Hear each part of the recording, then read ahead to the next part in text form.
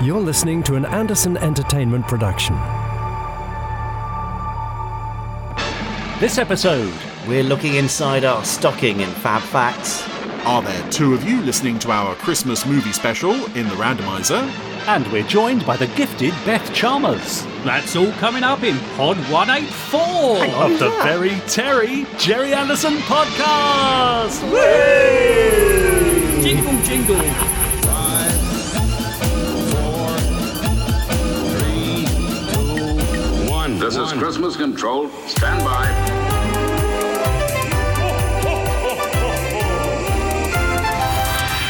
Let's go.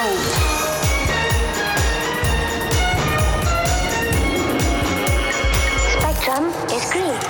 The Jerry Anderson Podcast with Jamie Anderson and Richard James.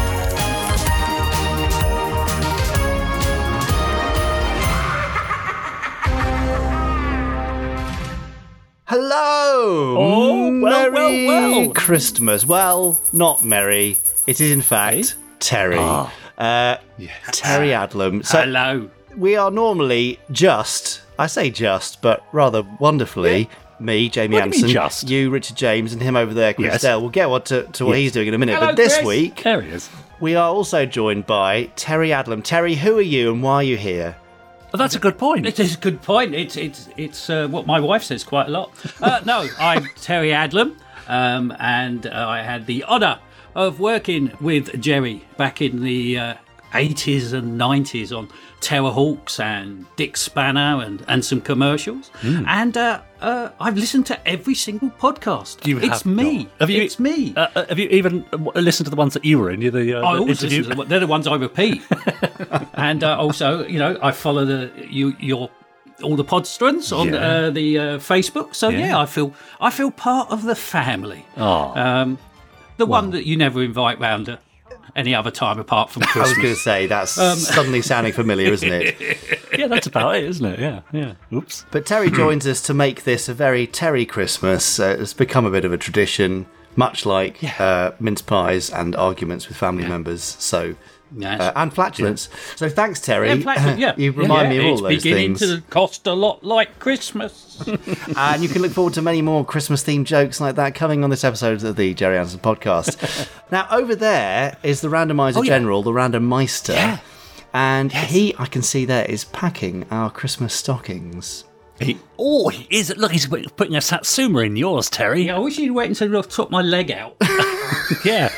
And a walnut and a little chocolate coin. Oh, getting all the best so things. exciting, isn't it? Looks like he's stuffing coal into mine, so that... It's all you deserve. Thanks, Chris. Anyway, we'll look at those lovely stockings, including Terry's still on stocking later on. But Richard James, saucy. What else can we expect from this very Terry Christmas edition of the Jerry Anderson podcast? It may be a very Terry Christmas edition of the Jerry Anderson podcast, but other than that, it's pretty much the same as every other single Jerry Anderson podcast you may or may not have listened to over the last 3 years. So that means 3 years. Yes. Wow. Well, a little later on, we'll be having Chris Dale with his amazing randomizer. We've got some newsy news, because even at Christmas, Terry, there's something new happening in the Jerry Anderson universe. Wow.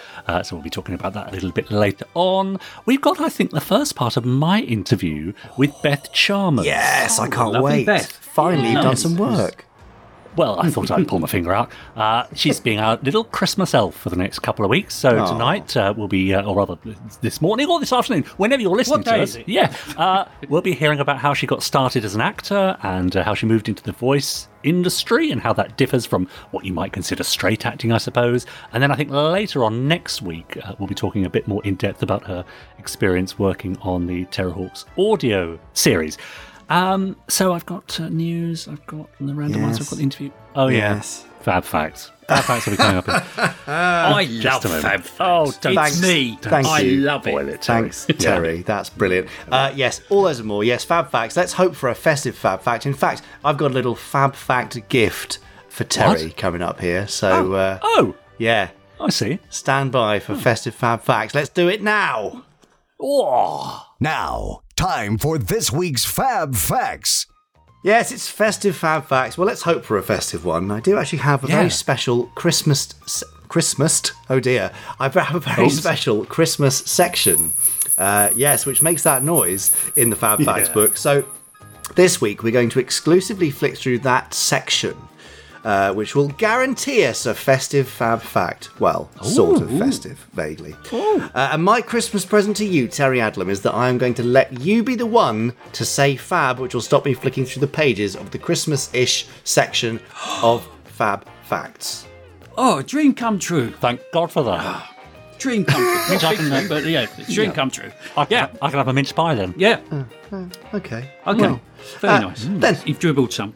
Stand right. your front. Thank you. Yeah. Well, while Richard cleans up his dribbly mess, I'm going to flick through the Christmas section of Fab Facts, and Terry's going to shout Fab. Terry, are you ready with your Fab? I'm ready with my Fab. Brilliant. Here we go then. Fab! God, almost got to the end there. I would have gone much later. No, I would. Well, it's lucky you if I'd have didn't, done it. because we were almost at the back of the Christmas section. In fact, it's See, so far I knew what I was doing. to the back of the Christmas section, I'm not even sure it's that Christmassy. Without further a festive do, here's your Fab Facts as chosen by Terry Adlam. All right, go on then. Terry and Richard, what is your favourite Anderson-themed Christmas present? Ooh. Have you had any? I mean, I've sent you some. I don't know. I sent you some last week, Richard, didn't I? So I know, yeah. I know when I was younger, I did have a weird talent. I could identify what was ever wrapped up. Oh, yeah. Yeah, it's a gift. Yeah. well, I'm looking forward to my. I'm getting a couple of Space 1999 tops through. Oh, right. 3 days that might go under the tree. so that could be nice. your favourite. But what about yours, Podstron? What was your favourite? Perhaps you were the lucky recipient of a Tracy Island playset in 1992. Or, if you were the cast member of Space 1999, you may have been lucky enough to have received one of 2 gifts from Barbara Bain and Martin Landau during the holidays of 1974 and 1976, which were an address book and an engraved clock, respectively. Oh, classy. I know, very classy presents. I must do better. But the grand prize for the biggest Jerry Anderson-related Christmas gift was given in December 1964 by none other than Lou Grade himself. Was it a cigar? A bunch of them. No, in fact, it was over the holiday break that Lou Grade decided to upgrade Thunderbirds from half-hour to an hour-long programme. Oh. You might not think it was that much of a Christmas gift, and you could be right. But this meant that some of the crew were away at the time, and Alan Patillo recalled resting with his parents at their home in Scotland when he received the phone call. Guess what? We're going to make them into an hour, so while you're up there, start thinking about how you're going to broaden out the scripts to make them longer. And it was to help with this mighty task that writer Tony Barwick was first hired, sparking one of the longest collaborations between Dad and any writer. And perhaps then that is one Christmas present we can all be grateful for. Yes. So there you go. Rather a light Christmas connection there, but we would love to know your Christmas Anderson memories. Are you going to present me with one now, Richard James? Well, now, is this your way of telling us, Jamie, over this Christmas break that the podcast is going to be twice as long when we come back in the new year? Yes, we're going to a 3-hour format, twice weekly, okay. So stand by for that. Yeah, problem. I remember we was doing Dick Spanner. We put together a Dick Spanner Christmas card, which was nice. Yeah. So everyone got a Christmas Dick Spanner card from me, and also I had one of the moulds of Dick Spanner, one of the models, and that was our fairy on top of the Christmas tree for many a year. You don't have it now? still? No, it a bit like myself, it fell apart. But yeah, Seen better days, Terry, I think you should have said. yeah. Don't be too hard on yourself. Sweet. Gosh, well there you go. That's the Christmassy Fab Fact for you. So we'd love to know your Christmas Fab Fact related Anderson Christmas memories. Podsterons, do email us podcast@jerryanderson.com. Did you get a Tracy Island in 1992, or did you have to make one Blue Peter style? Perhaps you got one of those really lovely Matchbox Marineville play sets. They were rather nice, weren't they?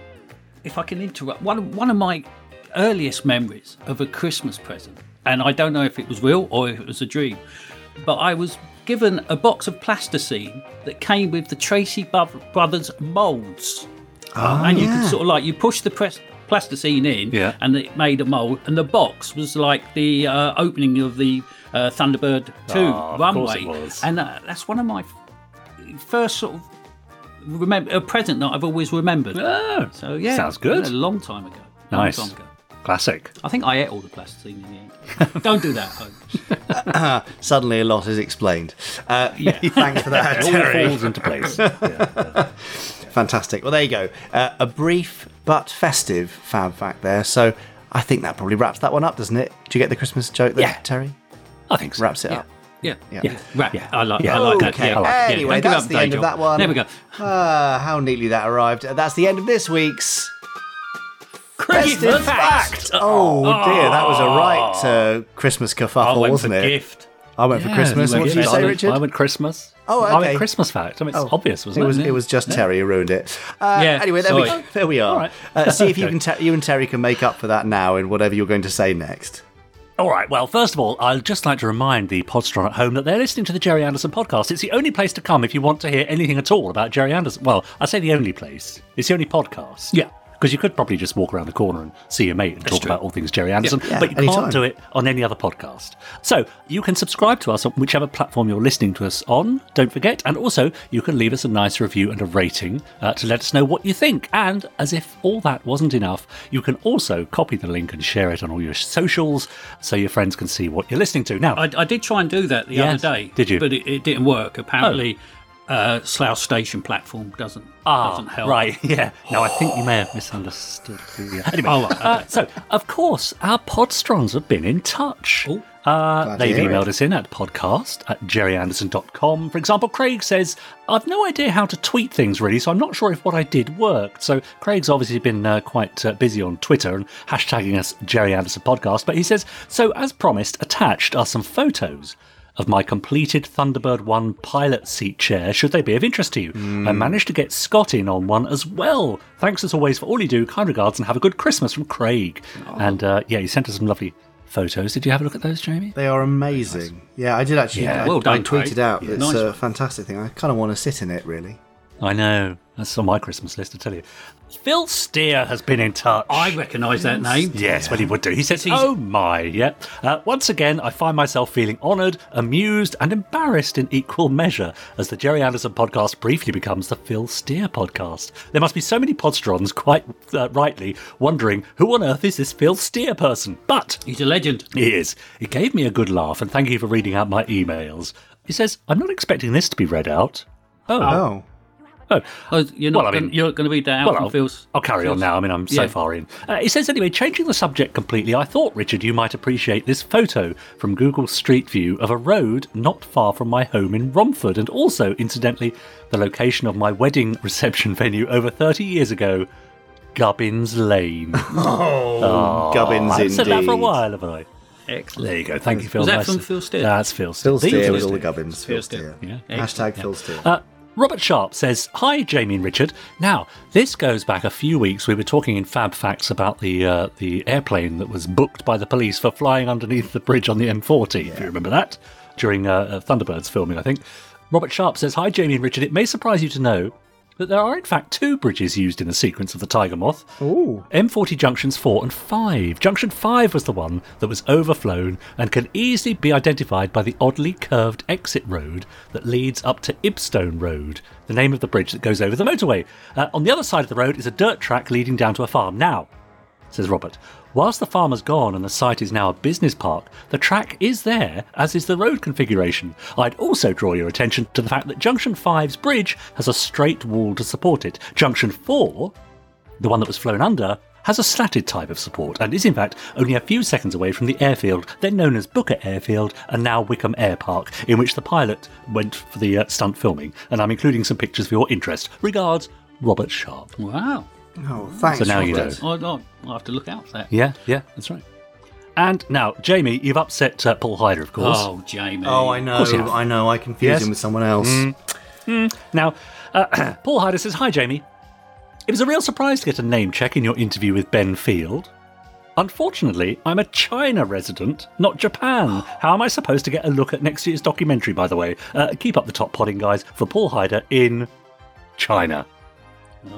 Yeah. Care to explain yourself, Mr. A? I just need to remember that it's China with a cold sounds a bit like Hyder without one.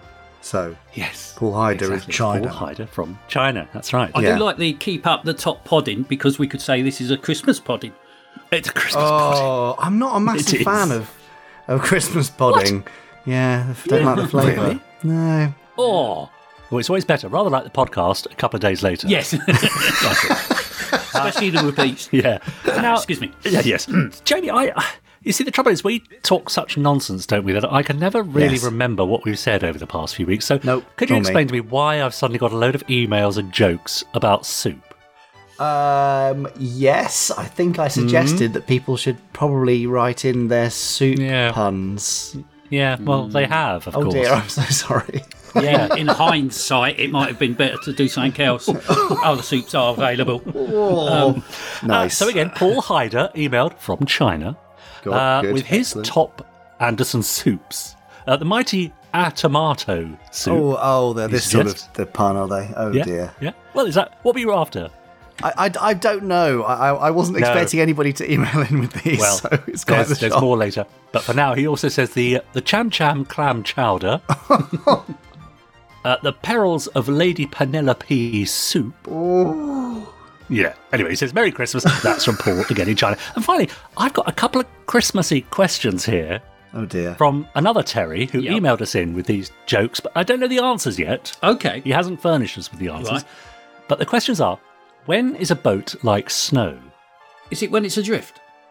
Oh, I don't know. No. I'm guessing. Oh, I like that. I hope so. This is And the second one, the man to answer them. We've nailed Yeah, it. it really is. And the second one, what kind of bike does Santa Claus ride?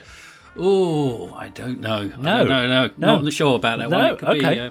no, not sure on that one. No. Okay. Well, there we are. So, Terry, do email again with the answers, and we'll read them out in the new year. Yeah. Yeah, We'll have to wait a couple of weeks. We're for them. 50% there, though, thanks to Terry and his genius sort of Poirot level joke analysis. So Yeah, it's yeah, impressive. good, impressive stuff, Terry. Thanks for that. Yeah. Thank you.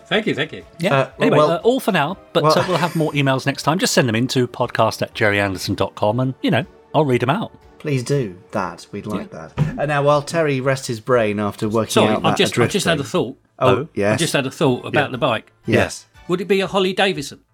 He is good, isn't he? Just thinking. You should write for the TV, Yeah. Terry. You should write for TV. You should tell these jokes professionally Yeah. rather than unpaid on a podcast. Sorry, Tel. Right, anyway, that's amazing. There you go. All solved. Who needs a detective when you've got Terry Adlam? Exactly. I've got some Jerry Anderson news. Would you like some? Yes, please. Good, because you're getting it whether you like it or not.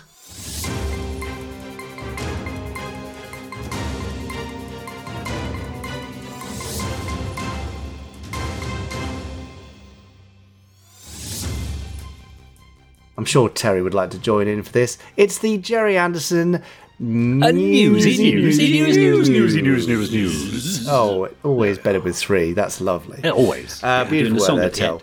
Tel. Of course. Yeah. Oh, yes. Yeah. Well, we must look forward to that. Okay. So it's Christmas week. There's not too much news. We can have a nice, gentle one. If you've ordered bits and pieces like the UFO book or the Moonbase Alpha manual or your calendar or your Christmas jumper, they should all be on the way. It's definitely now too late for us to guarantee Christmas delivery. If you are in the UK and you order stuff, maybe Monday the 20th, then Terry will be round immediately with your gifts, all pre-wrapped. No, I can't guarantee that either.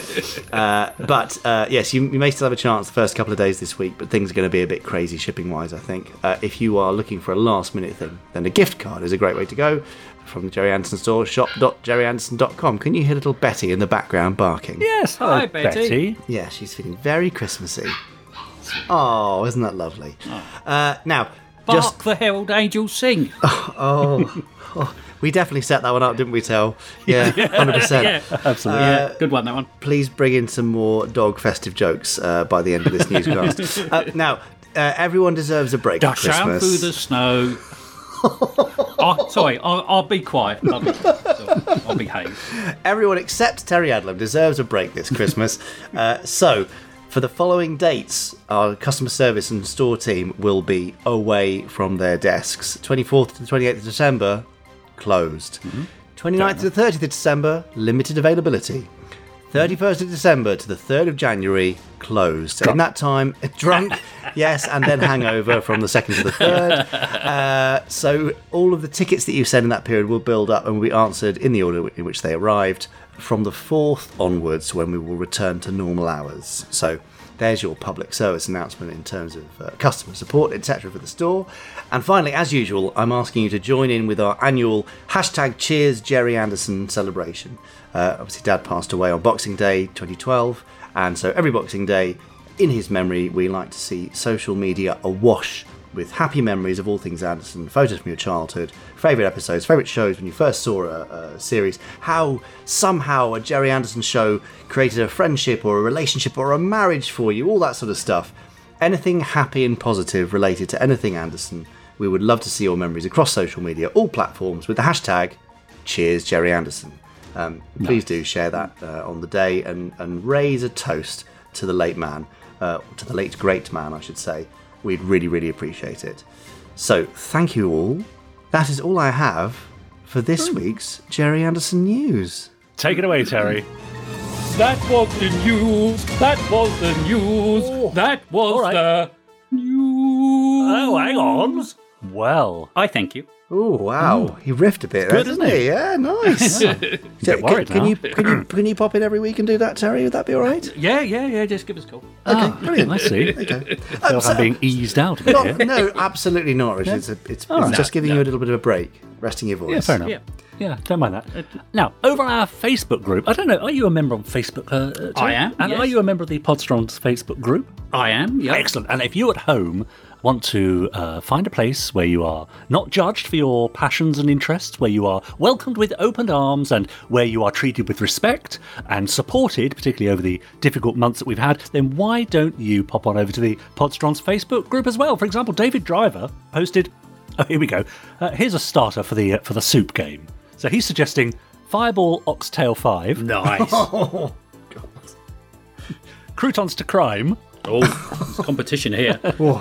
Captain Scarlet and the Minestrone. Oh, lovely. Yeah, okay. Anyway, he says, please add more. It's taken me all day to get these 3. Oh, bless. Thank you. That's of course, actually who pretty really- good, I'd say. Yeah. But someone really stepped up to the plate, of course. Oh, is it Simon Allen? Oh, Yeah. Simon. Of course it was. Sent us a fantastic email of soups. Now, this might be more to your taste, Jamie. Might I tempt you with the Space Precinct soup? A soup full of funny-looking objects with the smell of a half-eaten tuna sandwich. Delicious. Or how about the UFO soup? Offal set in a rich green liquid, compliments with a can of Foster's. Nice. That does sound awful. Yeah, it does sound awful. The Joe 90 soup, of course. Obviously, this is Jamie's favourite, but its contents may change from day to day, and it's eaten before a big portion of big ratatouille. Yeah, clever. Nice. You see? I know. Nice. Push the boat out. Twizzle soup, a weak soup with most of its ingredients missing. Hey. Torchy soup, great at Halloween as it glows in the dark. Or supercar soup, a banana soup created for Mitch. Delicious. Can't wait to eat that. I know. There's plenty more of those a little later on. I mean, he sent about 20, so I'm going to save them and dip back in a little later on. While we're on our Facebook group, though, I did post that we were having a very merry Terry Christmas again for the podcast and asked any podsterons if they had a word or two for Terry. Jeff Tilley says, let Terry know that I love his comedy. I'd say it's punderful as a compliment to the Gagmeister himself. Well, thank you, Jeff. That's very kind of you. It's nice, Very isn't it? kind of you. Now, Earl Black says, I'll never forget his Lego truck accident joke. Lol. I think I have. Oh, I'll have to go have a look around for that one. I'll see if I can get back to you by the end of the by the end of the podcast Earl, on that one. Simon Allen again says, well, we'll probably get an offering from that Anglo-Spanish chef Gazpacho. It's another soup joke. Yeah. He also says, how many cubes does it take to screw in a light bulb? It doesn't matter as they've got no hands. Yeah. How many Tracy brothers does it take to screw in a light bulb? No idea. 5, 4, 3, yes, of 2. course. Of course. Nice. He says, we used to play a game at work called pun tennis with my manager, and it's where the chap opposite and myself would trade puns back and forth. Sounds like fun. I do that with AC. And whenever I talk to, I think you all know AC, Andrew Clements, we always end up doing that. We pick a subject and we just bounce them backwards and forwards. Of course you do. Steve Bushell says, I think Terry is an amazing chap who's truly outstanding. I know flat Terry will get me nowhere. But keep going. Oh. I appreciate this was terrible. Oh, yeah, I'm loving these. But then there's a bit of wordplay. He says, okay, I'll throw in the toweling now. Oh, Terry toweling. Very good. Very good. Willow, on other matters, posted, well, apparently wearing a Thunderbird's Christmas jumper is the universal sign you'll help anyone. If the lady in Homebase that just asked me where their 3-pin plugs are is any indication, sorry, lady, I don't work here. I was just using the Amazon locker. Okay, thanks, Willow. Heather says, I had a dream last night about Joe 90 of all things. Oh, dear. Poor thing. Yes, Heather says, it turns out he's a long-lost twin sister who teams up with him to steal plans for another super fighter jet prototype. Well, could be a sequel in the making. Yeah, what do you think? Yeah. And I've got a song here, but I'm reluctant to sing it. I mean, should I, do you think? Oh, I think you definitely should. Yeah, go for it. Yeah, definitely. All right, well, this is from Dean Harrison, who says, last Christmas my car wouldn't start, so the very next day Torchy took it away. This year, to save me from tears, my battery is much, much better. There we are. Little ditty. It's pretty good, isn't it? Christmas ditty. Never thought I'd see or hear the day. And here's a couple for you. I mean, this is from Tom Hodden, who says, what's brown and sticky? A stick. Yeah, and what's black and white and red all over? A newspaper. Yeah. Yeah, okay. Or a zebra with nappy rash, I suppose. Penguin falling down a hill. Anyway, yeah, good. Yeah. Nice. There we go. A little later on, we'll be diving into Twitter and seeing what people have been saying about us there. I do like a good dive into Twitter. I had heard. Yeah. Can't wait for that. Does that mean it's time for your gift to me? Well, it I could don't know, be. Secret Santa. No, Sorry. no, I'll just nip out. I've got something very special for you this year, Jamie. Have you? It's something I've been preparing for probably about 2 years. Yes. It's nicely wrapped. This sounds very special. It would fit under a tree. Oh, great. And it's provided voices for Kate Kestrel in Terrorhawks.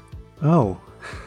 Yeah. Well, that could be two people, but It narrows it down slightly, doesn't it? I suspect it's not one of them, so Quite right. go on, let me know who it is.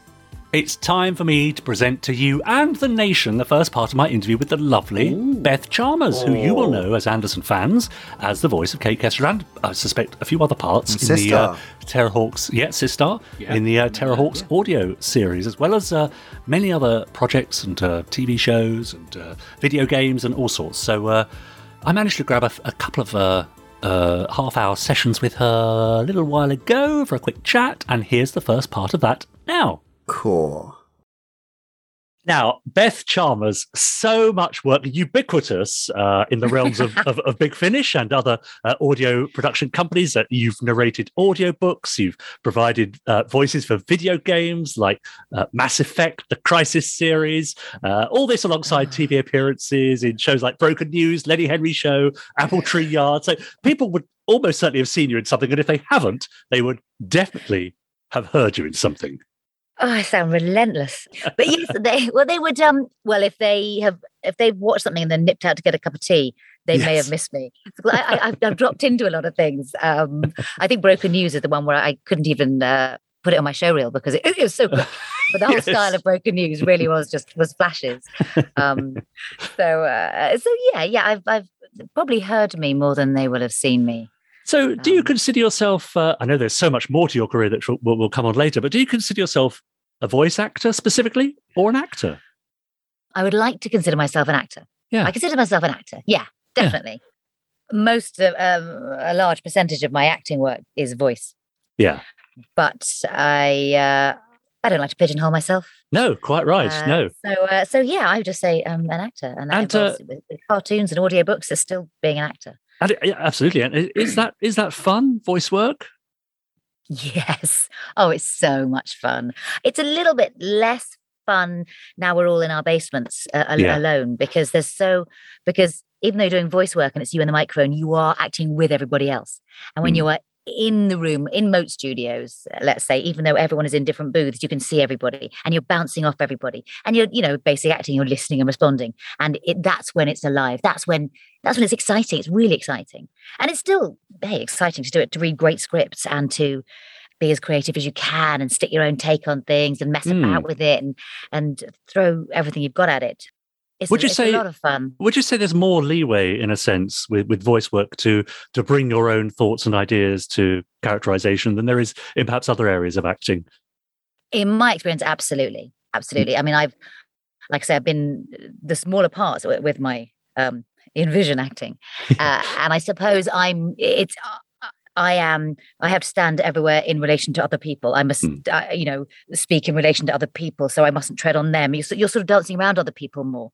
I think there's more leeway to be creative in voice stuff. I mean, when you're acting on film, the writer rarely rushes in and says, "Can you stop? Can you not do that?" Even though they might like to. But yes. I think when you're doing stuff vocally, it's more collaborative. I mean, cartoons is the one thing I can think of where you really want to mess around with the cartoons, and you can try loads and loads of takes of different lines. You've got more time, so you can really be brave. Whereas on film, I think they're up against it. Time is really money, and they're going to give you 2 goes. And if you are messing around with something that doesn't work, but that's the take they use because it's the only one where the plane didn't fly over the top, you kind of had it. But I think voice work, you can get it wrong more, which means you can take more risks and be more exciting. And that is where the fun is. And that intrigues me. You mentioned cartoons there, and you've also done a lot of work in video games. But I'm guessing that's not to a picture, though. Is that right? You provide the voice and then they provide the visuals later, or how does that work? It really changes. It's the best thing in the world, which I have done, which is when you get the scripts and you do whatever you like. And you have to, the good thing about that, you have to give them stuff to animate. So if you've got a speech with 3 sentences in it, you got to make sure that you're kind of going, "Hey, high energy," and then think, and imagine they're kind of painting eyebrows going up, and it's got to be, everything's got to be massively energized, even when you're being someone who's bored. Yeah, you gotta be bored with a really whatever. You got to give them something. You always think you got to give them something to animate, but that makes you just throw loads of light and shade and creativity and variation at it. It makes you do that. But a lot of it is stuff that was maybe already made in France and we're reversing over here, so the picture's already there. Yeah. Sometimes the animators, it takes so long to animate, they like to get ahead of the game, and I'm doing something at the moment. And what they do is they draw it all in animatics, just real kind of outlines, and then they voice it in French. Right. To time it. And when they're timing it in French, the French, they can say what we would say in 30 words, they can say in 3 words, and they can say it faster. And so suddenly they'll write a speech because it'll be sort of translated. And then you think, there's no way I can do it in 3 seconds. It's taking me 9 seconds and I'm going like the clappers. This is nuts. So there's a lot of frustrated rewriting. A lot of times because it's really good scripts, I got them and I thought, I can't wait. I can't wait to go nuts with this. But you're slightly restricted. Yeah. That one. And then things like Mike the Knight, every sigh is script. They wouldn't speak sigh because it's much more crafted. It's not as it didn't go for the humor so much. When you go for the humor, you want to mess around with it. Yeah. But Mike the Knight was very, very crafted. So and does it work in sort of much the same way as any other acting role? You audition, you meet the director, you have a chat. How does that work? Yeah.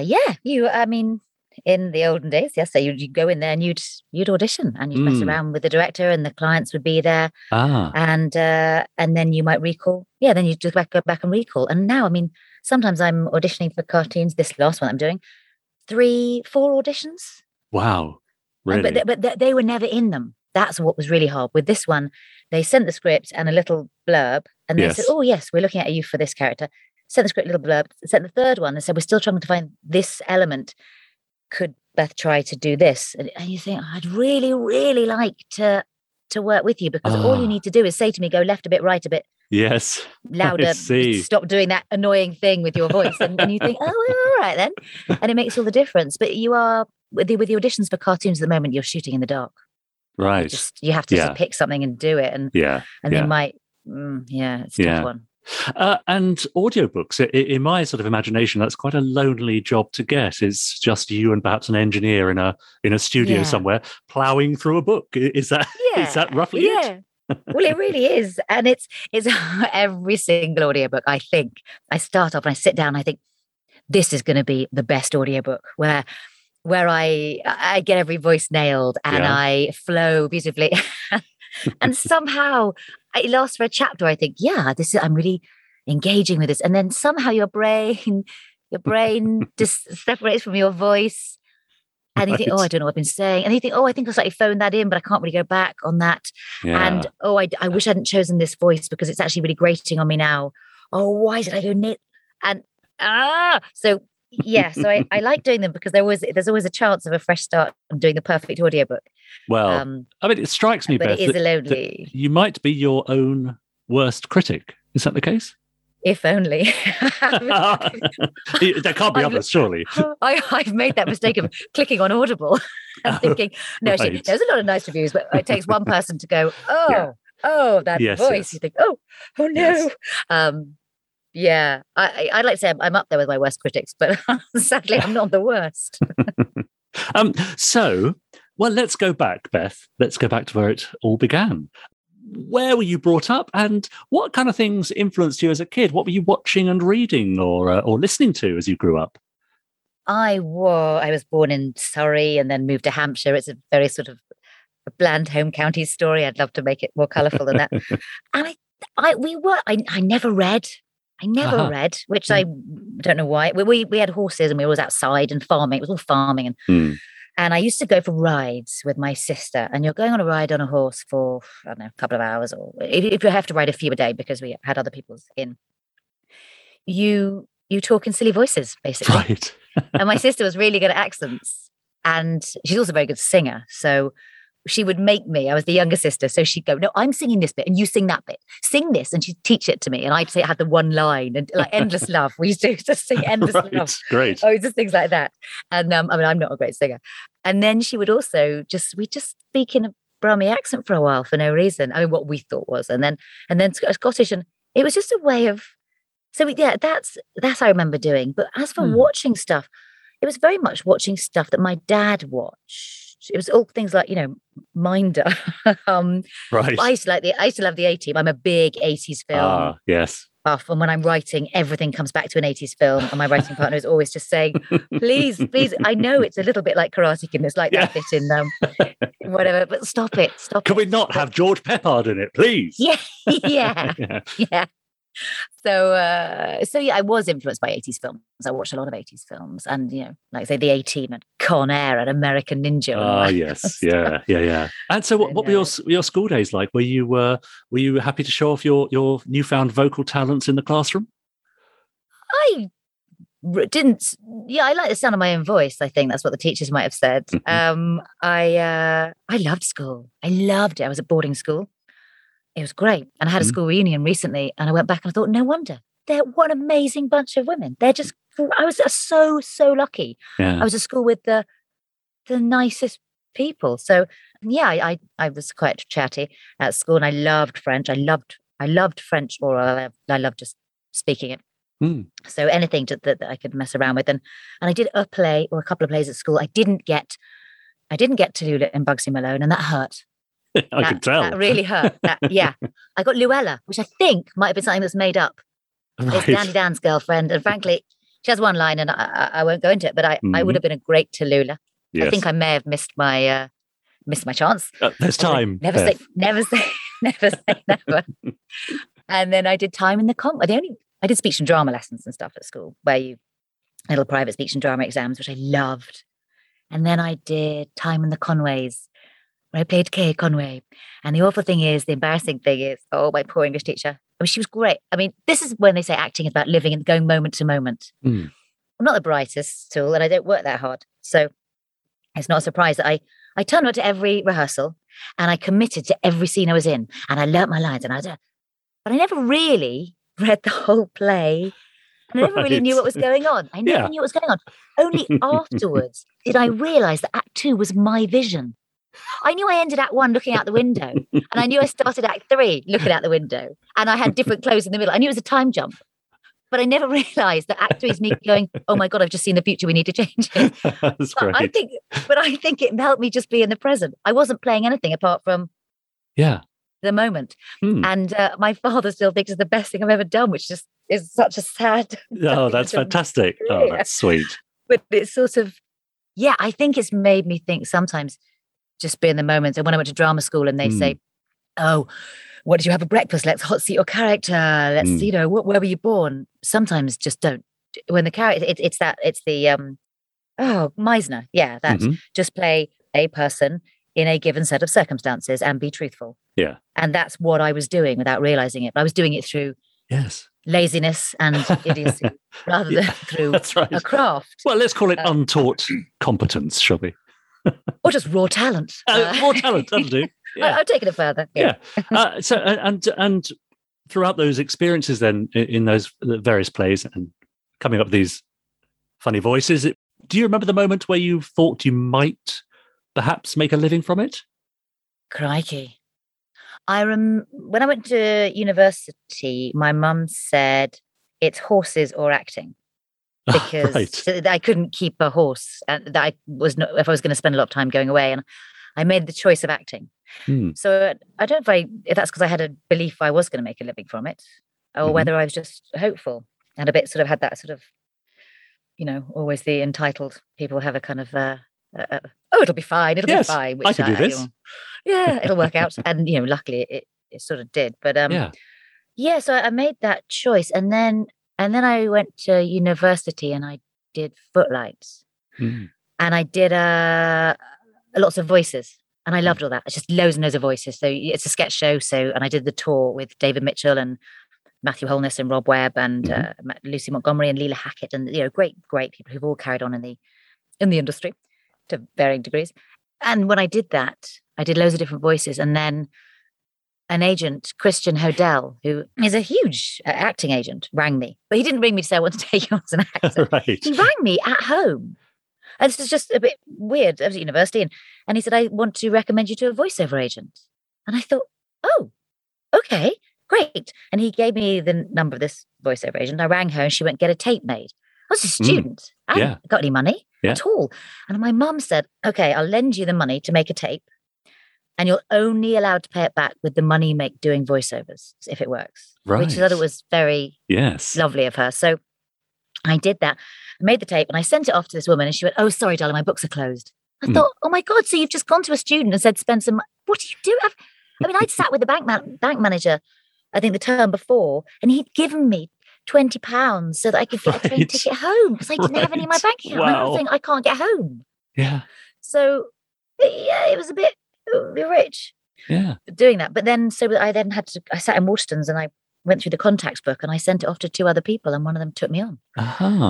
And it started a very lucky ball rolling. And so there was a moment where you thought, well, that maybe, that voice work is going to perhaps provide me with the bulk of my work.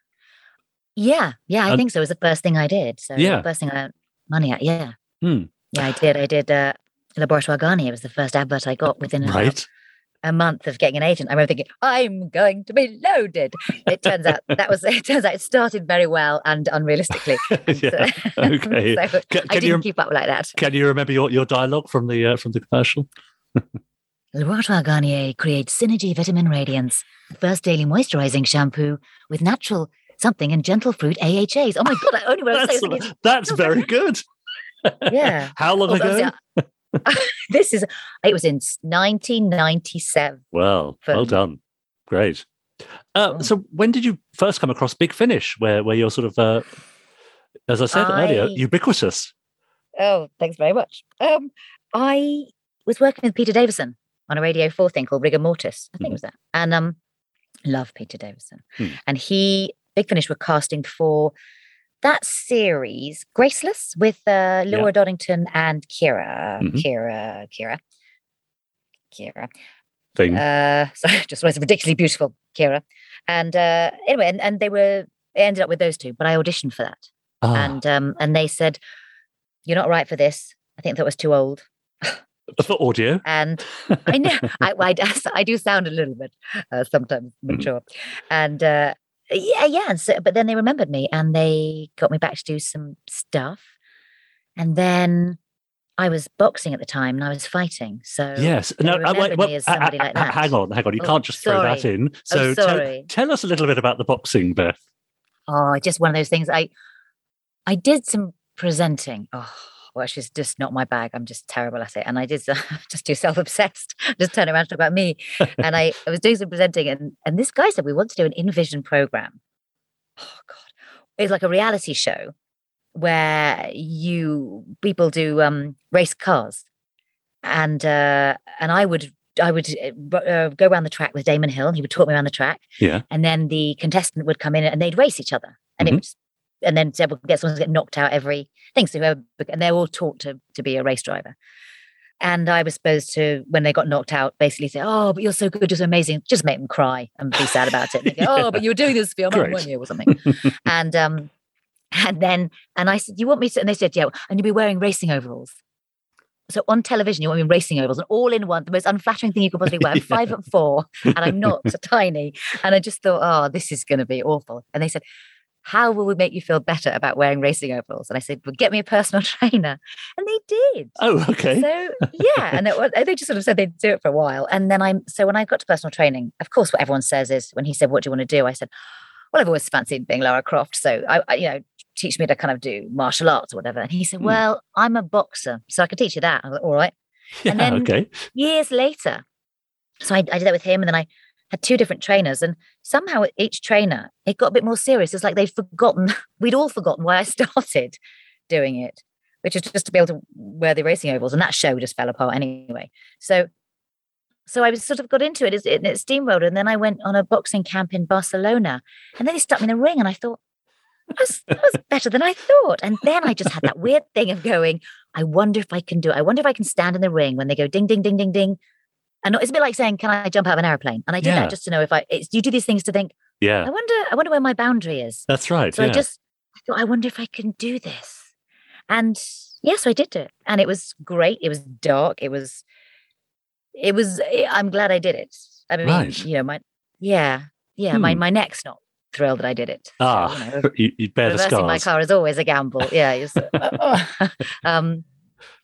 But so I did that. Sorry, I can't remember why I was waffling on about that. But so I was doing a fight. That's it. While I was working for Big Finish, and then that's how they thought of me. And then they had to cast Rain Creevy, who was a bit of an ass-kicking kind of character. And so they thought, well, she was posh and ass-kicking. Yeah. And they went, I think it might be you. And I thought, well, I love that. So yeah.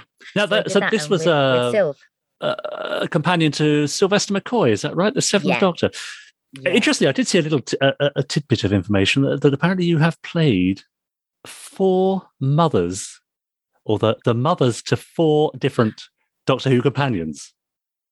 Oh, I think I probably have. That's Melanie Bush, Bonnie Langford, and Ace. Yes, Sophie Aldred. I definitely played my own. I played my own. Yes, you did. Well. Yeah, Rain. Yeah, and Molly O'Sullivan's mother as well, who I think was a Paul McGann. Oh, what a lovely lady she is! Yes. So thank you to Beth Chalmers, who you can find on Twitter at ChalmersBeth. That's Chalmers, ChalMers at ChalmersBeth. And she's on Instagram as well, beth.chalmers.1. Ooh, lots of second dots part in of that there. interview next week. Yeah. Well, I look forward to that. Terry, you met Beth quite a few times when we were doing Terry Walks Audios. And, what are your memories of her? Lovely lady. And also, she got the voices perfect. It was like just being back there again all those years ago. Like Anne Riddler returned. And lovely lady to boot. Yeah, so she had great fun. She really sort of blended well with that group. And tolerated the very naughty Jeremy Hitchin, who was always telling rude jokes. We could never have Jeremy on a Christmas podcast because he would offend the nation, I think. Yes, that's true. Let's never do that. No. All right, deal. Your seat is safe, Tel. Oh, lovely. Thank you. What other bits and pieces have you got for us, Dickie? Well, I don't know. Is soup particularly festive? I suppose. Do you have a turkey soup on Boxing Day? We do that sometimes. Yeah, sometimes. Yeah, we've got some more here. Yeah. Simon Allen again, who says stingray soup, which takes 30 minutes to make, but on an emergency goes down well. Fireball XL5 soup, a really spicy soup with a shocking blue colour made by Venus. Captain Scarlet soup, a wide spectrum of coloured vegetables with some green onion rings to garnish. Like it. Thunderbird soup, of course, contains 4 ingredients which are liked and one that's barely mentioned. and has a mock alligator flavour. What can you mean? The Secret Service soup, a bowl that no one will understand what you're talking about. The investigator soup, you'll need to investigate what's in the soup and who uses a garnish of Maltesers anyway. Oh, wow. Malta. I think that's the connection. Yeah, I mean, you've got to know your stuff, haven't you? You do. Space 1999 soup. Halfway through the soup, the flavour will change and the colour will be bright orange. Nice. Or there's, of course, Terry, you'll appreciate this one, the Terrahawk soup, a twist on a brown Windsor with granite crunchies and a suspicious-looking croutons. Right, yes, definitely. But, finally, lavender castle soup, another weird concoction with a hint of dank juice and the aroma of lavender. Wow. Lavender and dank soup. What a delicious combo. Yeah, I mean, there are plenty more, but I'm going to leave it there for now. I think maybe I'm full. I think about you. The most niche set of puns that we've had, exactly. or odd concoctions. But thank you, Si. Yes, Goodness me. Any less soupy things out there? Well, we could head on over to Twitter, where people have been hashtagging us Jerry Anderson Podcast and tagging me, Richard N. James, and him over there, I'm Jamie Anderson, and him over there in the corner. Oh, look, he's hanging them up. He's hanging them up by the fireplace. Yours looks heavy. Let me get me leg out. Let me get me leg out, Chris. Terry's hopping around all over the place. That's it, yeah. That's at Chris Dalek. And of course, Terry, you're on Twitter too. What's your Twitter handle to share with the nation? Yes, it's Terry Adlam. I think it is. Just that. Yeah. For example, Jonathan Spencer tweeted, I was so chuffed to receive a shout-out on the Jerry Anderson podcast. Thank you so much, Jamie and Richard. You've made my day. No very easily pleased. Yeah. Shout-out number 2 there. Yeah. Again, Tom Hodden tweeted to say, I have to say Jamie Anderson has been a wonderfully good sport on his podcast, given that I have been enabling Richard's Quickfire Fives. And he says, please support Mr. A's charity appeal for young people's puppet theatre. Yeah. Tell us about that, Jamie. Yeah. Well, the bit of fundraising, the pre-Christmas fundraise is over, and I'm very pleased to say that ANDA fans from across the globe bandied together and helped us reach a £10,000 target as part of the big give.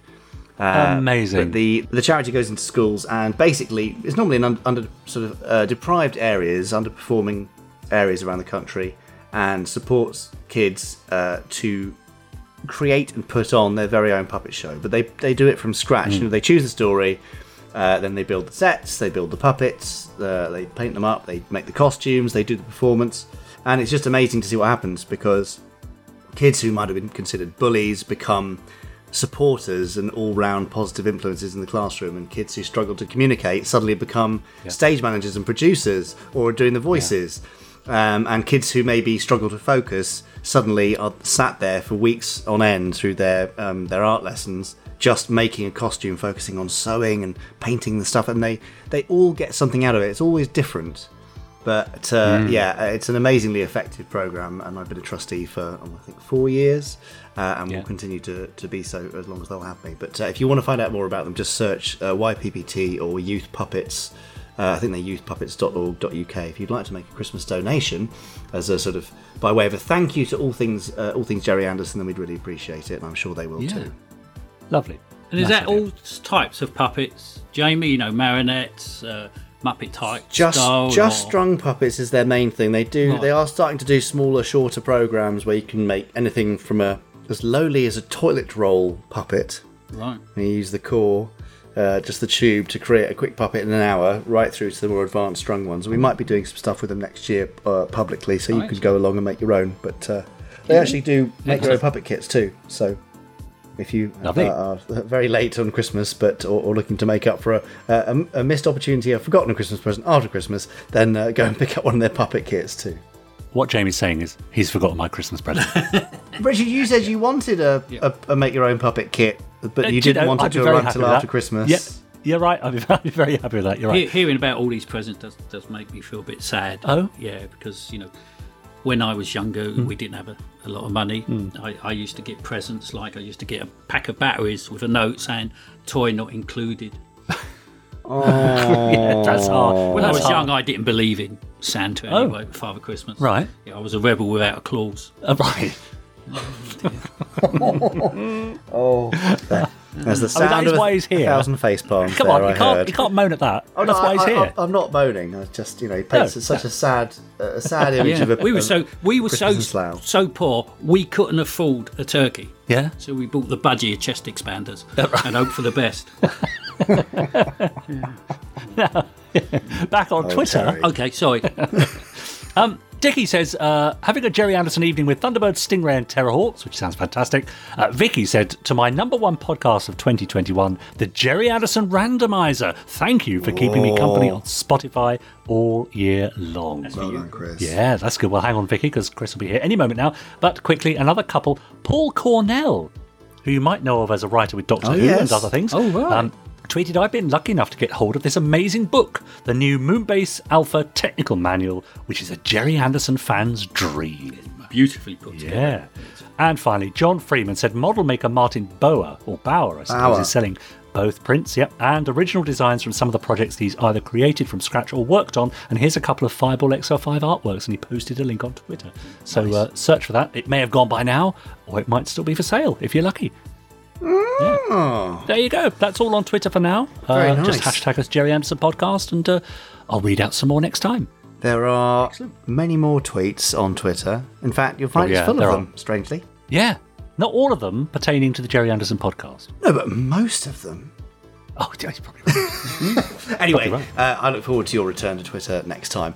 Now, I can see Chris is sort of gesturing towards the stockings. Yes. In the sort of Nice. we should open them way.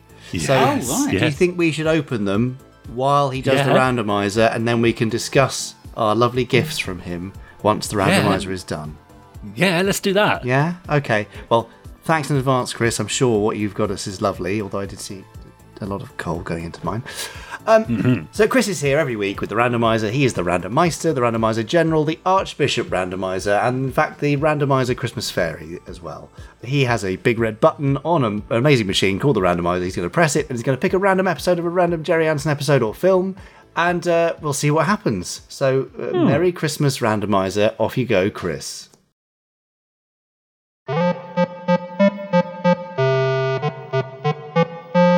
Well, another Christmas is upon us. Kind of wish I'd arranged to spend it with somebody, actually. Still, never mind, it's you and me as always, Marina. Although, I can't say I really fancy doing much for the randomizer for Christmas, actually. Hey, you know what I'm in the mood to do, though? Let's just watch a film this week. Are you up for that? Okay, well, have you got any suggestions for a film we can watch this week? Oh, you've already got the Blu-ray out? Okay, what's that? Die Hard. Yes, a couple of points there, Marina. Firstly, I've never actually seen Die Hard, but secondly, I know there's a bit of a debate around the issue of whether or not it actually is a Christmas film.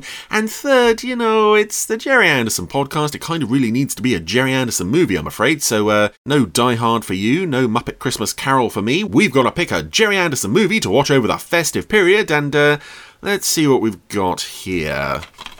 Crossroads to Crime? Do you fancy Crossroads to Crime this Christmas? No? Well, can't say I blame you. How about, Thunderbird 6? No Thunderbird 6, eh? Well, that only really leaves one last film on our shelf here. Are you happy with this one? Okay, well, as our Christmas special for the randomizer this week and next week, we will be watching Doppelganger, aka Journey to the Far Side of the Sun. Oh, yes, Marina, and then we can watch Die Hard afterwards. I must say I'm a bit surprised that that's one of your favourite films.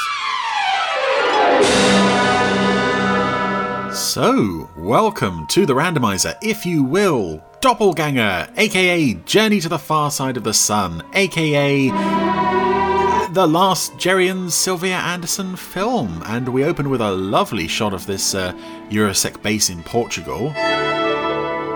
It's one of those model shots that they were getting really good at with the movies, where it almost looks like real life. And inside we find... Good evening, Sergeant. Herbert Lom. And George Michael. File 7842. Authority, please. They're checking in to look at some files or some records or something. And Herbert Lom at the time, of course, was well known on British television for, well, not just British television, but around the world, but particularly well known to British television viewers for his role in The Human Jungle, ABC a psychology drama. He was a psychologist, Dr. Corder, I think. That's a nice shot. Sorry, Sergeant. Of him removing his pen Well, now my plan is ruined. from the X-ray machine. Not a pen at all, it's a secret camera. Well, better luck next time, Doctor. See, he's joking about the fact that he could have taken a secret camera. He's not going to take a secret camera in there. Not Oh, this is Dr. Hassler, isn't it? And I keep going to call him Dr. Corder because of the human jungle. The other guy checks out clear. Heading into Vault 9. And this is quite an elaborate set for a room we'll never see again, with characters that we're not really going to see much of throughout the movie. It's an odd place to start the film. But it does set up a rather effective reveal regarding old Herbert Lom here. Now, we shall see. What shall we see? Well, he's studying all these papers very closely. Lots of numbers for Operation Sun Probe. That is... It's fun to see that in this film, because it's a name that you associate so much with Thunderbirds. It would be like, I don't know, if they were doing a Project Cloudbase or something. It's so unique to that series, but here it is. My mistake. You were right. Top secret information on Operation Sunprobe, which presumably went better in this universe than it did in the Thunderbirds universe. So, these two gentlemen have apparently disagreed about something, but it's all been resolved now. But was this part of some secret plot? Because Herbert Lom is now in his dark room, taking off his dark jacket to do dark deeds. Firstly, pulling out his eyeball, and even though it's... I hate eyeball-related stuff in films, but thankfully this isn't too gory. In fact, it's not gory at all, because the eye is very clean. It's just... the horrible idea that he had that eye, his real eye, surgically removed to make way for this camera. With, of course,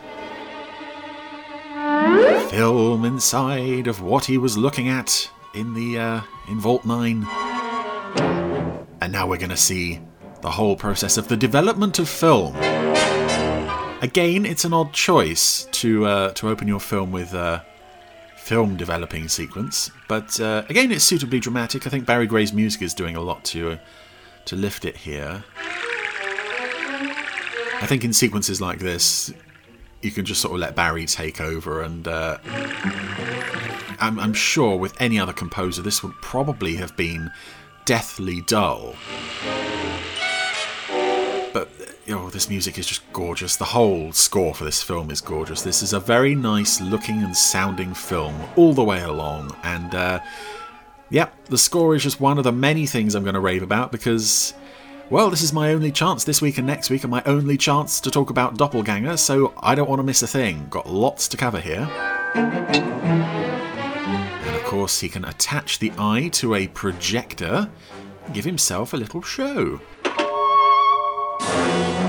Look at all that top secret information in more detail. And, signed Jason Webb. All sorts of secret plans. And we go from the flashing of the eye into the flashing of the opening titles, which I'm not going to talk over because I need to save time by not playing the music, and also I want to listen to the music. Okay, I have to talk a little bit over the opening titles. This music is gorgeous, but also I think the visuals here are aping a lot from Joe 90, the opening titles of Joe 90, just lots of computer activity. Again, this is, I think, in some way related to the plot, but mostly it's just something nice and pretty to look at. And again, we have this teletype printer being used here, which again would be part of the opening titles of UFO. And I like how prominently as well Jerry and Sylvia's names are being presented there. It's nice. For the last time on the big screen.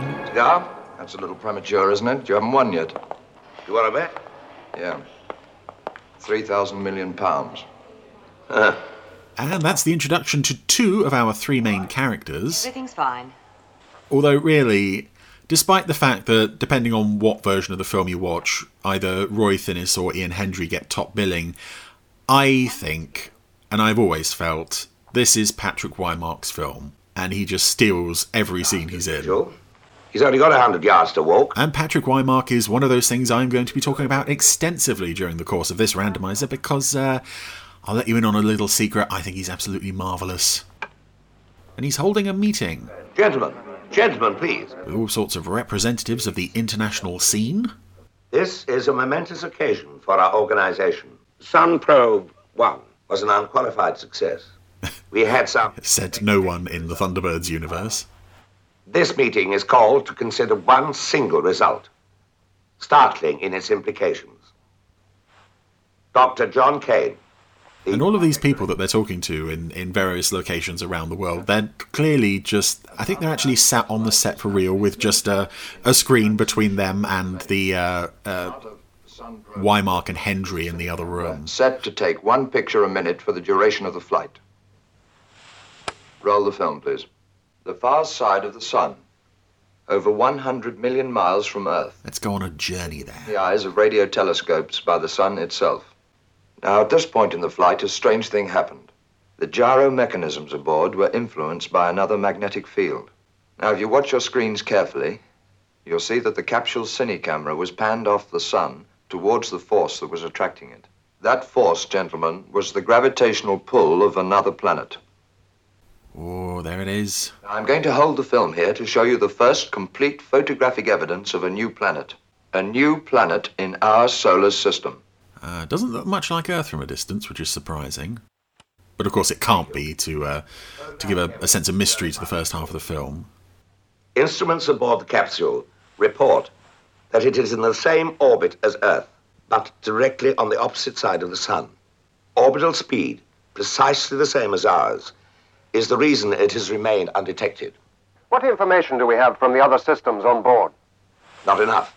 Which brings me to the purpose of this meeting. Money. Yes, lots of money. Right, so Patrick Weimark, and the reason he is in this film. Lisa, book me a scramble satellite call to NASA headquarters. There's Ed Bishop. We like Ed Bishop. It's already in hand, David. How come? Instruction from Jason Webb. Yes, Patrick Weimark was at this time most famous for, again, he was a very familiar face in British film and television at the time, but he was most famous for playing the role of Sir John Wilder in, firstly, the series The Plane Makers, which was about an aircraft manufacturing plant, and then the boardroom drama The Power Game. And you know what? This is my Christmas present to you. A recommendation, the highest possible recommendation I can give. Go and watch The Power Game. Because not only is it a brilliant series in its own right, you will see a lot of influence on this film and also UFO. Weimark was eventually the star of the show. John Wilder was this scheming, plotting, ruthless, much like Jason Webb here is in this film. And it's just a masterpiece of a character. Only too glad to agree with them. This relatively small man strutting around offices, yelling at people. America's our only hope. Hatching plots and counterplots to plots that hadn't been hatched yet. And it's just so good. And I know that Jerry and Sylvia were fans of the show, so that's why he's here. That's why you see a lot of kind of human drama subplots that really go nowhere in this film, because you can't really... You can have running threads in a television series. You can't really have them in a film and have them... You're going to sit there... go all that far. And watch me take a man for $1 billion. The words of an egotistical megalomaniac. Maniac. I'll have you know I played Sir John Wilder for 6 years. When one of your rockets blows up on the pad. And you better attend to that cardiac warning. And that's a line I find fairly ominous, because I believe within a year or two of this, Weimark was dead.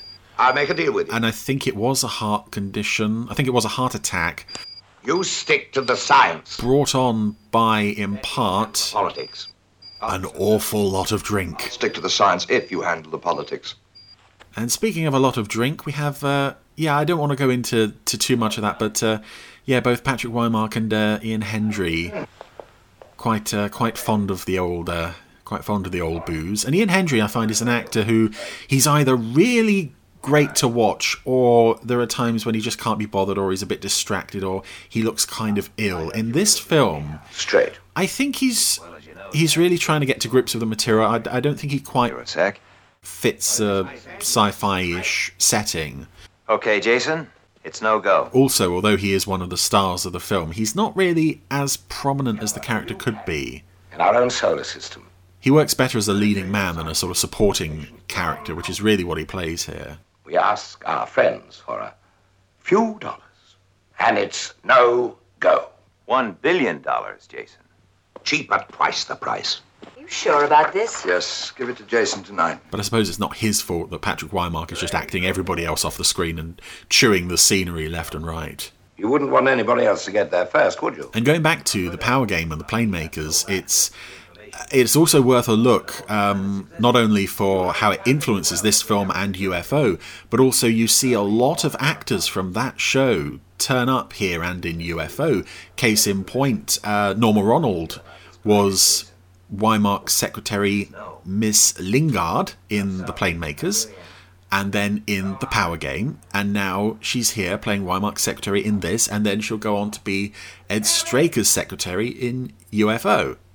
So we just look at her and think, oh yeah, Miss Eland UFO. But no, it started with the Planemakers. Tell Newman and Lisa I want to see them at 7:30. Yes, Mr. Webb. And also several other actors from the Planemakers and the Power Game that are in this film are George Sewell and Philip Maddock, among many, many others. So yeah, it's the last time I'll mention the Power Game. Just go and watch the Power Game. That's my Christmas present to you, that recommendation. Even though you didn't get me anything for Christmas.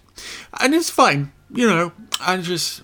I mean, there's still a few days, maybe by the time this goes out, maybe someone will have given me something. But at the moment, all we have is John Cain's resignation letter, which makes Webb very unhappy. And yes, we're on location in Portugal. This is where everybody lives in this film. Eurosec headquarters and launch facilities are in Portugal. And I'm sure it's nothing to do with the fact that the Andersons enjoyed holidaying there. Extensively. We've housed all findings, computer programs, and visual data from Sunprobe 1 in Vault 2. Access? Restricted. Yes, this is Webb now is getting reports from Security Chief Mark Newman, played by George Sewell, and near certainty of a security leak re-splashdown. Lisa Hartman, who... We picked up radio signals again this morning and got a bearing. Also, I'm not entirely clear on what her job is before she becomes designated love interest for the film. Transmission. And there are 86,400 seconds in a day. Ah. All right. You made your point. So there you go. Now you know. That access restriction must be widened. To whom? Hassler. Dr. Hassler.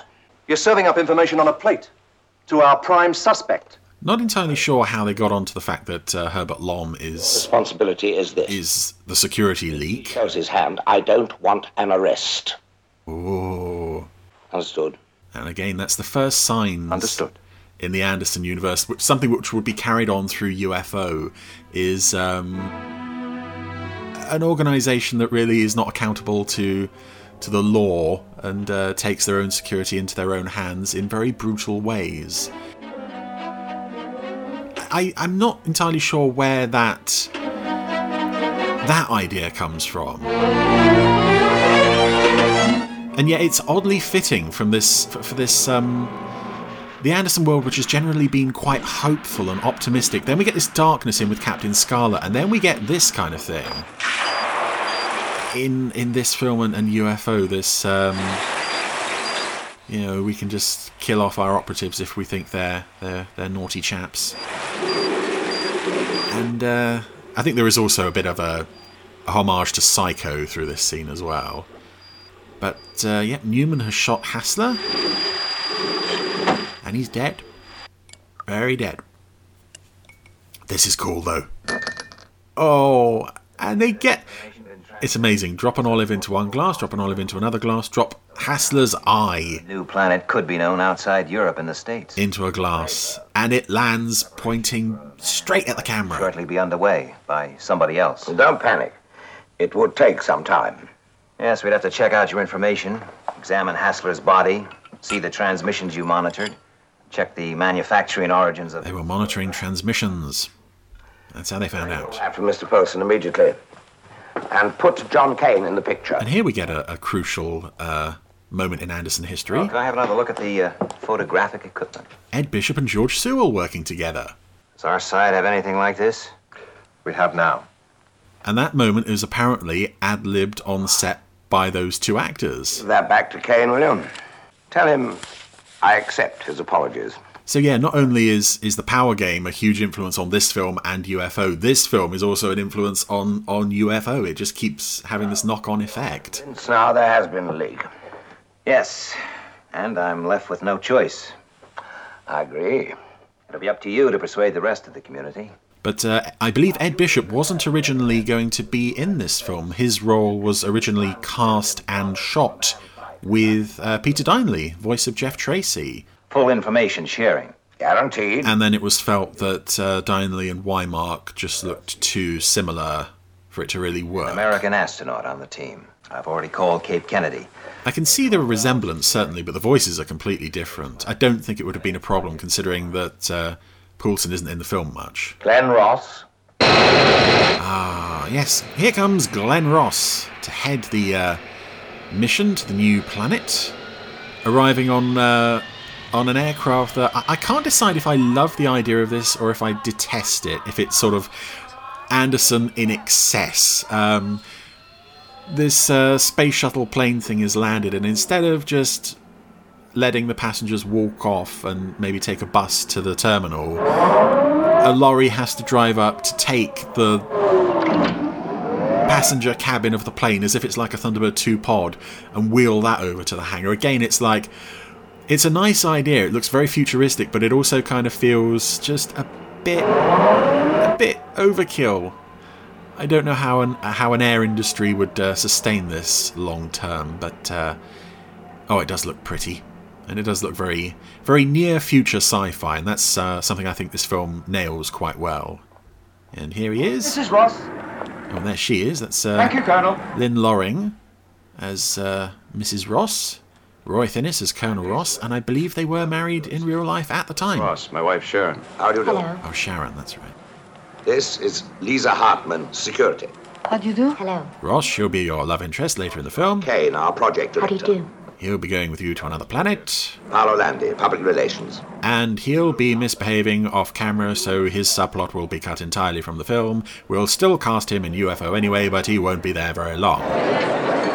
Yay, it's party time at Jason Webb's house, and my goodness, what a lot of extras. Got to be getting on for about 80 people in this room. Oh, I also notice, up the back, Lynn Loring's Sharon Ross was chatting to a group of gentlemen, still is, one of whom is John Kelly, who will turn up again later in the film as a Eurosec guy, but was also Lieutenant Masters in UFO. I've been thinking, John, about the second astronaut to Captain Ross. Those are words you don't want to hear come out of Patrick Wymark character's mouth. I've been thinking always ends in But in you having to make some kind of sacrifice. we need someone more flexible. Oh, I love the way his mouth moved there. Flexible. Someone who could take full advantage of any findings on the new planet, however bizarre and unusual they happen to be. You mean an astrophysicist? Me? The idea doesn't appeal to you? You must be joking. It'll grow on you. Again, there's something great with Wymark's character, whether here or as Wilder. It's just, I've got an idea, you're going to do it, and there's no way out of it for you, you're going to love it. And again as well, part of the fun of John Wilder in the Power Game was sometimes watching his insanely complex schemes come undone. And I think it's a similar sort of thing in this film. Ultimately, a lot of the problems that occur later on are kind of indirectly the result of Webb rushing and pushing, and he's trying his best to cope with the strange situation that he finds himself in. Fourth country. Commendably for the character, he doesn't sort of cut himself off from the recommendations of scientists and experts, but he does he is still we've got to get there first, and this is going to be our discovery. We don't want these Americans getting their noses in. And some lovely integration of live action and model work here as the rockets assemble. When does training start? Tomorrow. I can hardly wait. And I get the feeling with Roy Thinnis, at least in the early part of the film, he doesn't really want to be there. I get the feeling though that could be more the character having been thrown into this weird situation. because by the end of the film, he is far more driven and quite rightly carries the story. But yes, we're having medical tests now. Glenn Ross is doing all right, but John Kane is struggling a bit. 400, 450, 500. I'm wondering if that's David Healy dubbing that extra. It sounds a lot like him. 650, 700. Also in that room we have Philip Maddock as Dr. Pontini. 750. Jason! And Basil Moss as a technician. Later played Dr. Fraser in UFO. 850. Retros! It's nice to see actors who would go on to get other small roles in UFO, like Basil Moss here and like John Kelly. Okay. I don't know. It's. I can only imagine that they were really nice people because their roles in this film are so minor. I can't imagine anyone was thinking going into UFO. Oh yeah, let's get the guy who said retros to play a doctor in 4 episodes of the show. Anyway, back at the Ross's pad, Sharon is returning because she's had a night out with the public relations guy, Paolo Landi. Yeah, we briefly saw his head at the wheel of the car. That's the last time we see him. Drove into Lisbon to see the cathedral. Because, again, this is another removed subplot that she's having an affair with Paolo. I could sleep for a week. I think there's also a deleted scene where Ross comes home, finds them together and throws them both in the swimming pool. I don't think the scene survives, but I have seen a photo of Lynn Loring halfway into the pool.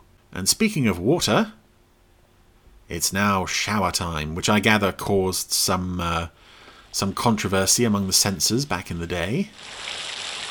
I had my first medical today. Or maybe she has another shower later on, and there's something to do with a silhouette of her body through the shower door or something. Good. Everything's all right.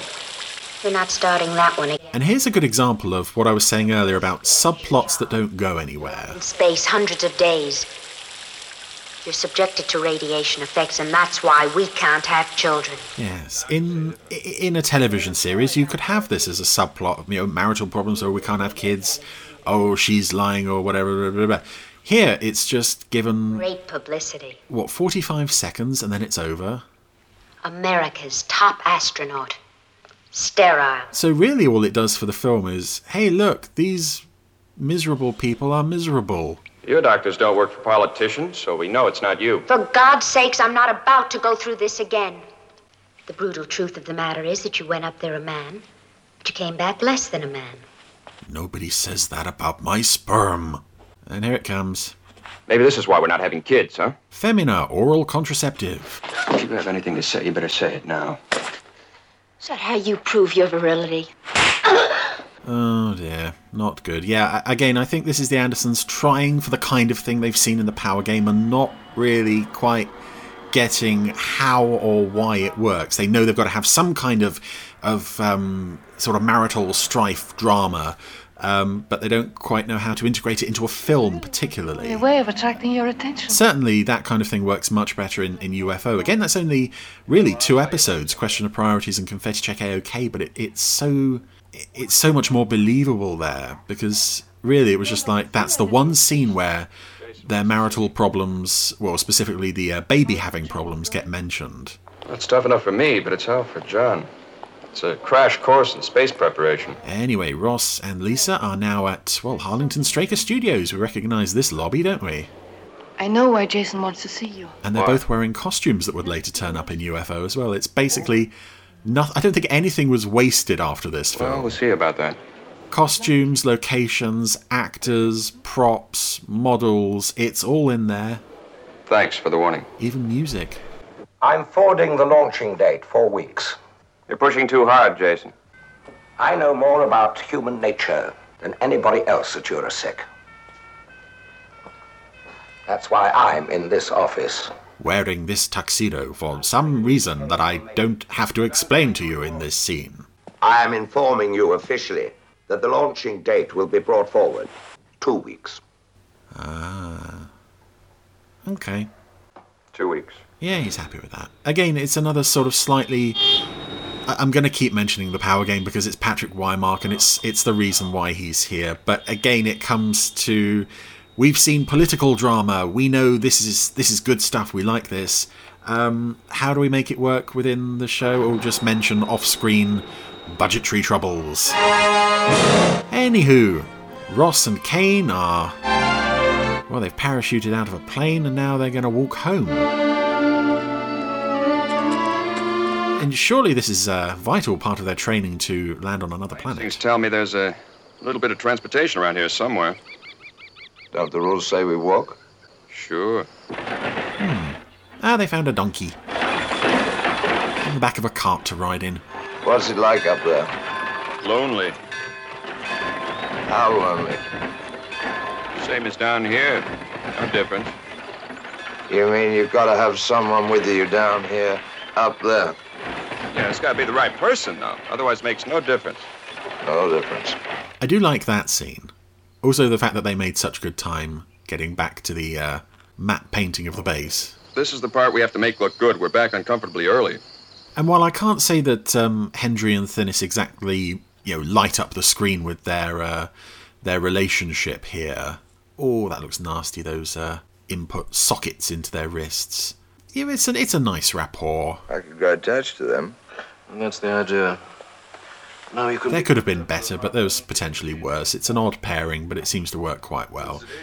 And I like the fact that that's kind of reflected in their conversation there, of sort of having the right person along, whether it's back on Earth or with them in the capsule. And Philip Maddock is, Philip Maddock does not seem happy to be here. You can normally tell when he's enjoying a part, and I think because he's not playing a villain, he's not playing much he can get his teeth into, so he's sort of got that look of, he's just sort of glaring at people. Whenever they say anything in this film, he always just glares at them. Oh, and there it is, the rocket being revealed to the world. With suitably appropriate music, because it's absolutely beautiful. And we have a mission control room here, banks of computers and several familiar faces. We are going to cover those as we see them, and there's one. Keith Alexander, aka Keith Ford, aka Sam Loover. Roger fueling. And there's another one. 2.7. Liftoff. Jeremy Wilkin, aka, there's too many names to pull up there. No T-wave depression. Because I think that's him doing the voice of that medical technician there as well. You hear his voice a few times in other places throughout this film. Liftoff now, minus 6 hours, 51 minutes. And it was nice as well. I think the Andersons cast Wilkin and Alexander because it was like, we need reliable, clear, understandable, professional-sounding voices. We know these two guys already. Let's get them in there. We trust them. And it works. It's not the biggest role in the world, but... Pre-flight checks in 4 minutes. Was that Gary Files? Astronauts, pre-flight checks in 4 minutes. Oh, could have been.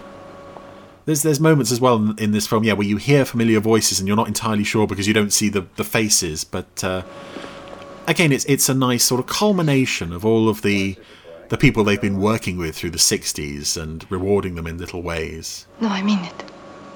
She loves him? Yeah, because he's Roy Thinnis and he's just so manly.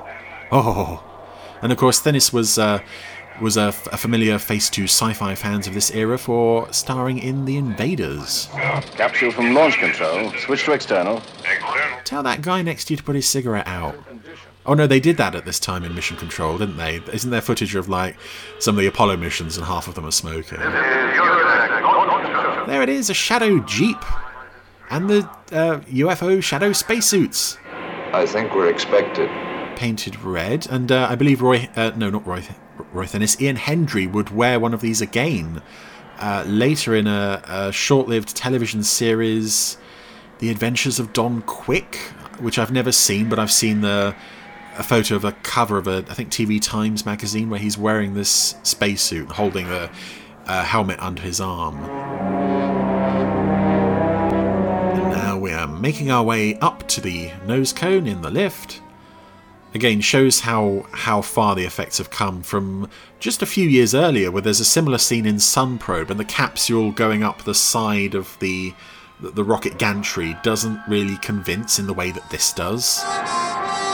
But obviously they had a lot more money to throw at this, and Jason Webb is up there to see them off, see them on their way, give them a friendly word of encouragement, or just glare at them and bark orders. Jason? Yes. Hendry clearly doesn't want to go. You can see that in the expression on his face. There's a bit of unspoken resentment, I suppose, for Webb forcing him to go on this mission. Liftoff, now minus 1 hour, 26 minutes. Countdown continues. And also in the bunker, Flight Control, Colonel Ross. actually a couple of familiar faces coming up here, doing medical checks on our 2 astronauts who are now sealed in the capsule.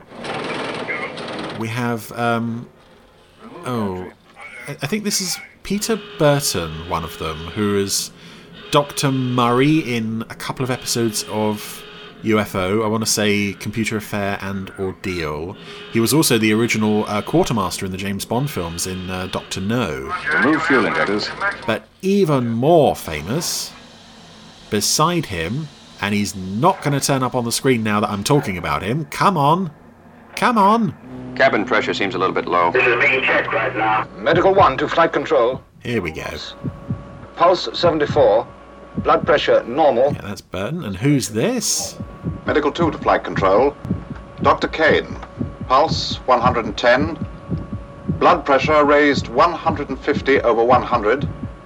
Respiration normal. It's only Nicholas Courtney.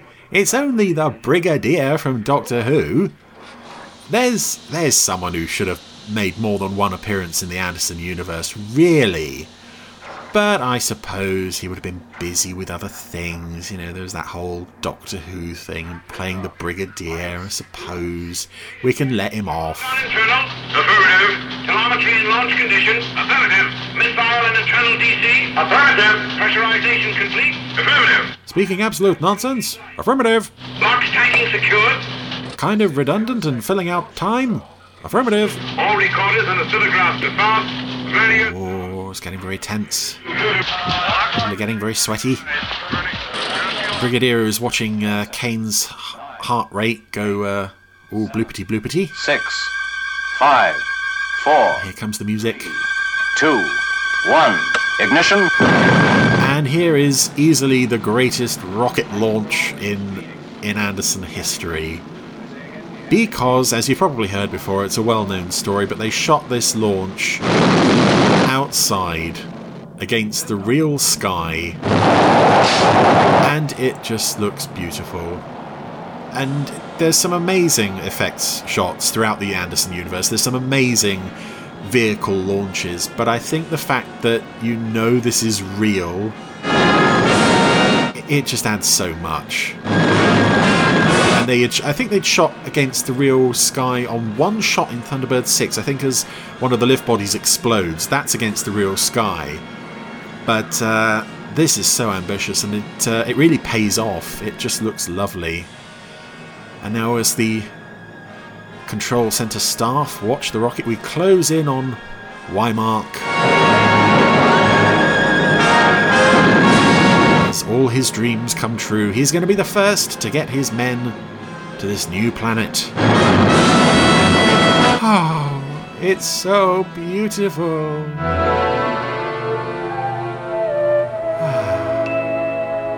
Oh, I feel quite emotional.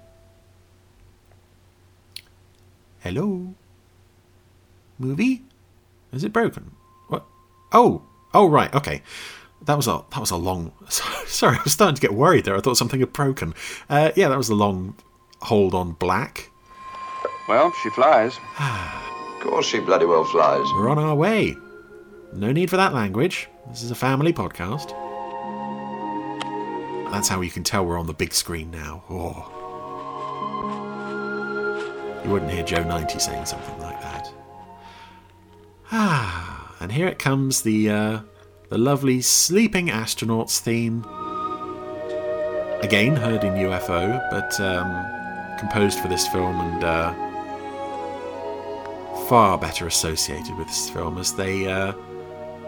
this is something I hate. This makes me a bit squeamish as well. They've got these little ports on their wrists, 2 ports on each wrists to plug life support equipment into, and the computer, it seems to be working their blood for them. Their blood just flows out of their bodies and into the computer. It's a bit gross. I think Thinis has got his wires tangled there. That's probably not safe. Anyway, as they settle down for bed, this is where we will leave Doppelganger for this week. But we shall be back next week for the second half of Doppelganger, aka Journey to the Far Side of the Sun. Even though I'm watching Journey to the Far Side of the Sun because that's the only cut that's available on Blu-ray. But hey ho. See you all next week. Sleep tight, boys. See you in 3 weeks. Let's hope the alarm clock goes off. It better. You made it.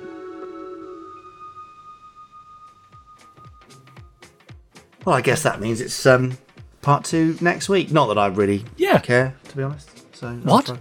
Well, I emptied it out, my stocking, and... yeah? What have you got? You've got coal, haven't you? Yeah, I've got nine bits of coal and a box of matches. 9 bits of coal. Wow. Well, So- I've got this amazing book here. What's that? There it is. Richard James, My Life in Art. Oh, that's good, isn't it? Featuring Richard James's many appearances on TV, film, and on stage. Amazing. Very nice. I look forward to reading that. Fascinating. It's written by Richard James. James, Yeah, yeah. well, In biro, by the look of it. It's just one copy only. Isn't it? right. Oh, well, anyway, yeah. Thanks for that, Chris. I'm just going to open mine. Yeah.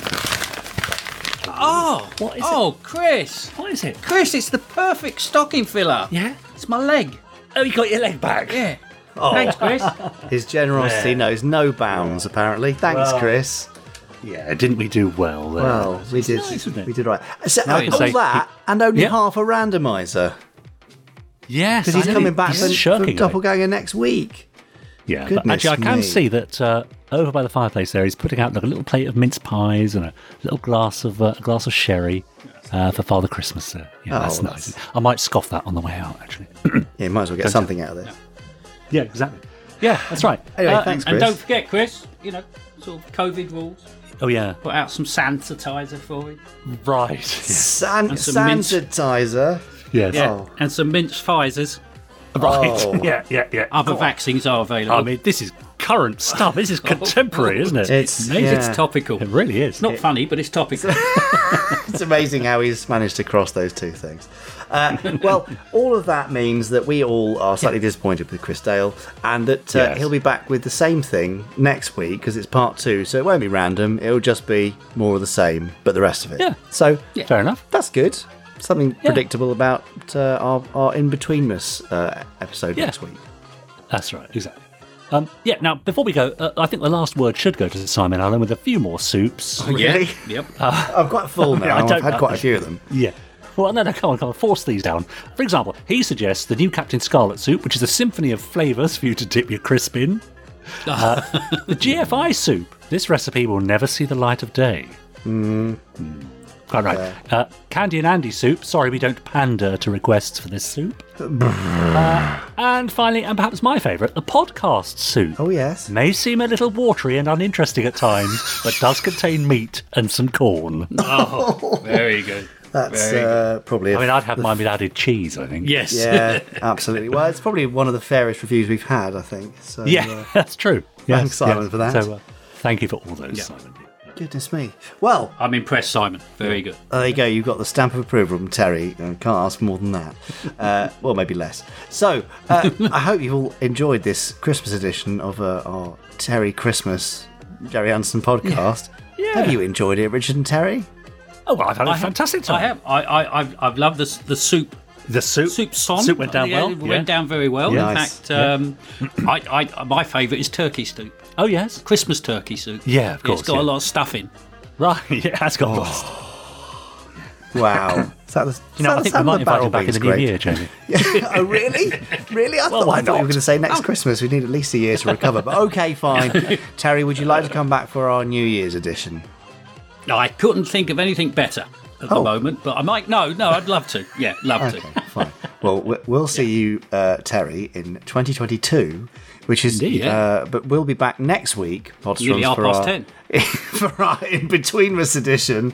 Oh, you can't beat a time gag like that. Thanks, Tal. No, you really can't. So we hope you have a fantastic Christmas, whatever you're doing, wherever you are in the world. We hope you have a fantastic Christmas day and some time off, and you eat and drink and be merry, not to excess.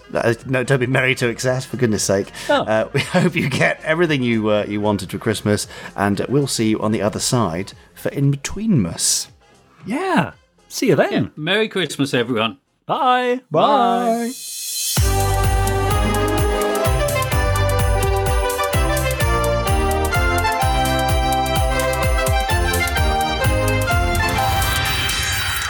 Stage 1 complete. Let's go.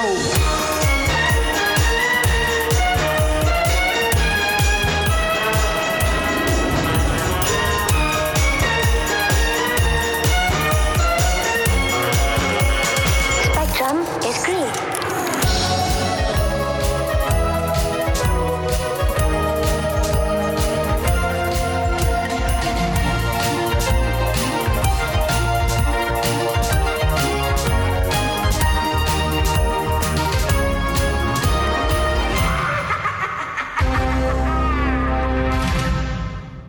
So, Terry, normally we do a bit of post-podcast bants here.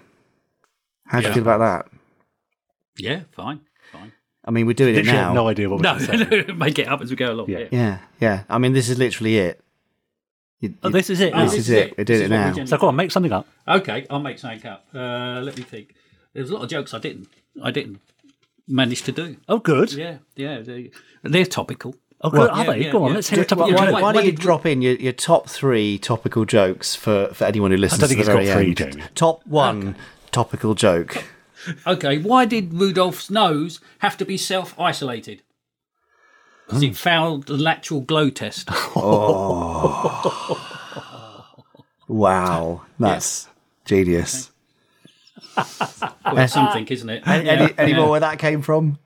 Yeah, which vaccine did the wise men have? Which vaccine did the wise men have? I don't know. The Wiser jab. The Wiser jab. Other jabs are available. I mean, he's got it all, hasn't he? Yeah. Are these in a book somewhere, Terry? Hey, they should be.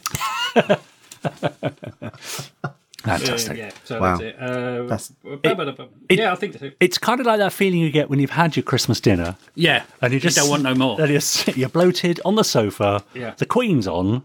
Yeah. And you're just dozing into a sherry-fueled sleep. That's right. This is the sort of effect you're having. Yeah. That's right. Yeah. And, that's why Christmas dinner is good for vegans this year. Oh, yeah? Yeah. Why's that? Because the turkey's on the red list, but the vegetables are all green.